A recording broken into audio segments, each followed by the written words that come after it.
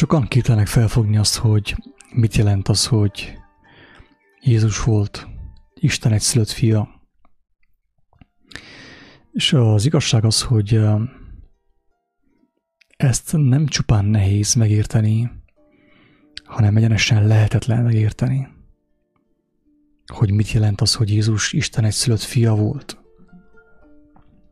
Mert ez a kijelentés, ez a megértés már nem az agyból jön az ember számára, nem a földi, testi gondolkodásból fakad. Emlékeztek, amikor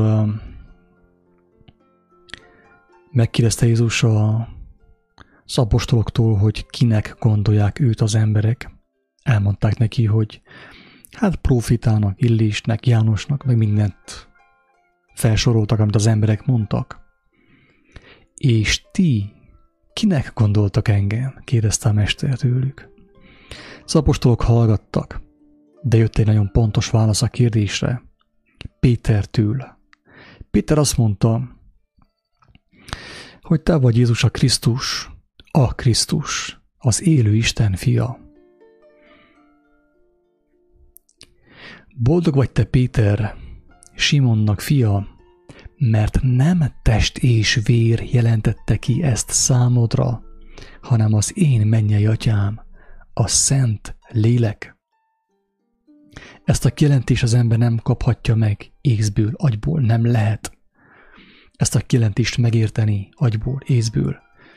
Csak kapcsolat által, amikor a gyermek megundorodik a mosléktól, amit fogyaszt nap mint nap a világban, és azt mondja, hogy az én atyám házában még a szolgának is jobban van dolga, mint nekem. Én eszem a disznók moslékát, amit a Facebookon találok, a YouTube-on, meg különböző helyeken, és már tönkrementem tőle, én megyek vissza atyám házához.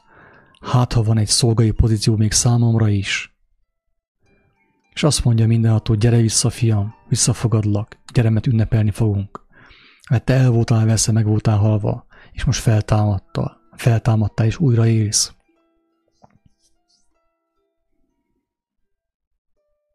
És akkor a lélek, a mindenható kijelenti ezt az igazságot az ember számára, ezt a test számára felfogadatlan igazságot, mert én hiába győzködnék bárkit, hogy Jézus valóban Isten fia volt. Senkit nem tudnék meggyőzni. Engemet sem tudott senki sem meggyőzni erről. Mert lehetetlen emberi szóval bárkit is meggyőzni arról, hogy Jézus valóban a Krisztus volt, az élő Isten fia. Ezt a lélek jelenti ki az ember számára, amikor megundorodik a mosléktól, a világ moslékától, a bűnöktől, a hazugságoktól, és Istenhez fordul, Istenhez kiált, torka szakadtából, szíve szakadtából, akkor kapja a kijelentést, hogy Jézus tényleg a Krisztus volt, és a Krisztus az élő Isten fia. De mit jelent ez, hogy Jézus volt Isten egyszülött fia? Nagyon egyszerű a válasz, drága barátaim. Nagyon egyszerű a válasz. A lélek mindenkinek kijelenti ezt is, aki őszintén keres. Én most a rövid verziót fogom elmondani, amit kaptam kijelentésbe az Úristentől. És ami persze a szemünk előtt volt mindig is, tehát nem volt sosem elrejtve ez, hanem a bűnök elrejtették előlünk az igazságot. Az összes ember itt a földön embertől született, drága barátaim. Az összes földi teremtmény, emberi személy embertől született. Annak a módját ismerjük, túlságosan is sajnos. A test megkívánja a testet, ugye? A férfi test, a női testet. És mint ahogy fogalmazza János az evangéliumban, az emberek megszületnek a férfi indulatából, a testi vágyból. Én is úgy születtem, te is úgy születtél, mindannyian úgy születtünk. Nem Istentől születtünk, hanem embertől, a testi vágyból.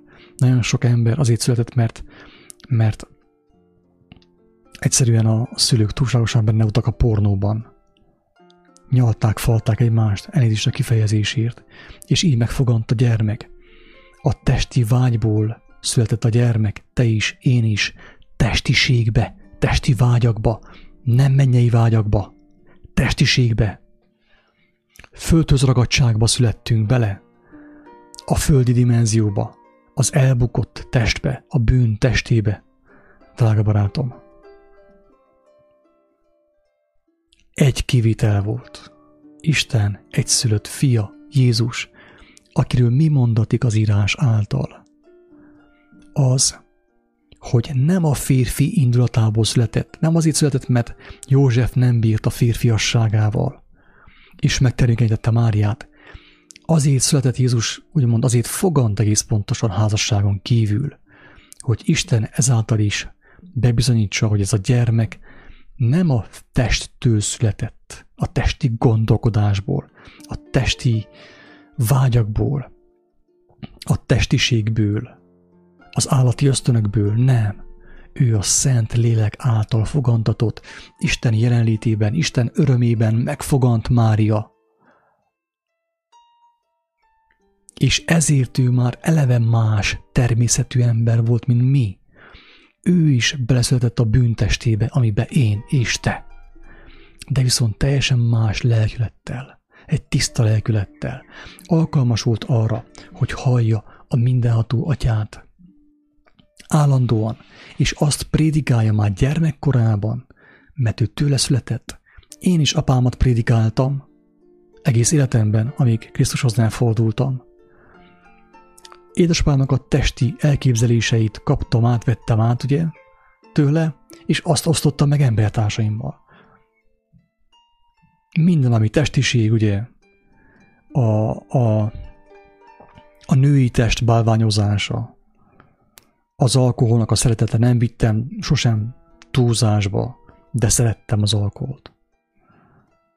Ezt örököltem, és azt hirdettem én is, azt éltem a hétköznapokban én is. Mert ebbe születtem bele. De miután találkoztam az élő Isten valóságával, az ő kijelentésével, Krisztussal, ő valamit csinált bennem. A vágyaim átalakultak. Az érdeklődésem átalakult. Nem érem be a régi filozófiákkal, az emberek nagyot mondásaival, az emberek vicceivel, unom, hogyha valahol nincsen szó Isten élő igazságáról, unatkozom, azt sem tudom, hogy merre forduljak, hova nézzek. Nem érzem jól magamat, mert érzem, hogy lehúz, fölöslegesen töltöm az időmet, az energiámat. Jézus nem testtől született, Mária testéből jött ki, de Szentlélek által, Istennek a jelenlétében fogantatott, Istennek az örömében, nem férfiúi testi vágy által fogantatott ő. És azt mondta, hogy aki megismeri őt, ő is megkapja azt a születést, amit ő kapott. Ez a második születés. Amikor az ember Istennek a lelke által születik. Először megszülettünk ugye a szex által, a testiség által, testiségbe, a test általi gondolkodásba, a testi függőségekbe, a rabságba, a rothadásba, a romlandóságba.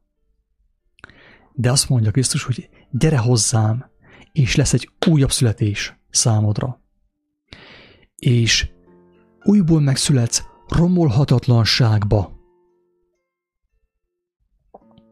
örök életre, mert amivé leszel általa, az nem fog elromolni, nem fog leépülni, nem megy el az életkedve, nem fog szétroncsolódni, hanem örök életre megmarad.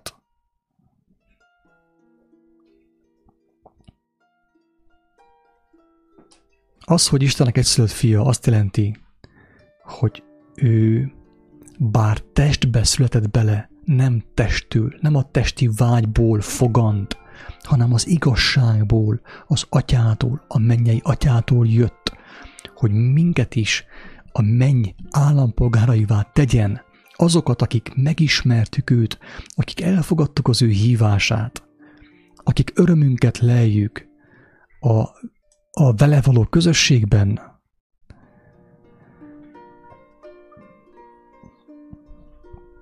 Ő volt az egyszülött, de most már az elsőszülött, mert aki őt megismerte, az is új születésben részesül. Az is megkapja azt a születést, amit ő megkapott. És az ilyen emberről azt mondatik, hogy a régiek elmúltak, imé újjá lett minden. Elmúlnak a régi vágyak, a régi örömök, és jönnek helyette új vágyak és új örömök. Minden nap megújuló örömök, amelyek soha nem érnek véget. A test ugyan elmúlik, mert testbe születtünk, de az igazi test, a lélek, az nem múlik el, az folyton megújul, megkapja a megdicsőült testet, a dicsőség testét, amellyel bemehet az örök dicsőségbe, a mennyek országába, amit emberi szem nem látott, emberi fül nem hallott, emberi szív föl nem foghatott. Azt fogja meglátni minden egyes lélek, aki megérti azt, hogy mit jelent az, hogy Jézus volt Isten egyszülött fia, az elsőszülött. Jézus előtt nem volt ilyen nagy újjászületés, nem tudott megtörténni, de most már általa megtörténhet, mert aki tőle veszi a lelket, tőle veszi az igazságot, az újjá születik, a régiek elmúlnak, és újjá lesz minden az ő életében. Minden átértékelődik, minden megújul, olyan szerelmet kap az ember, amilyet korábban nem tapasztalt, nem is álmodott róla, hogy létezik olyan.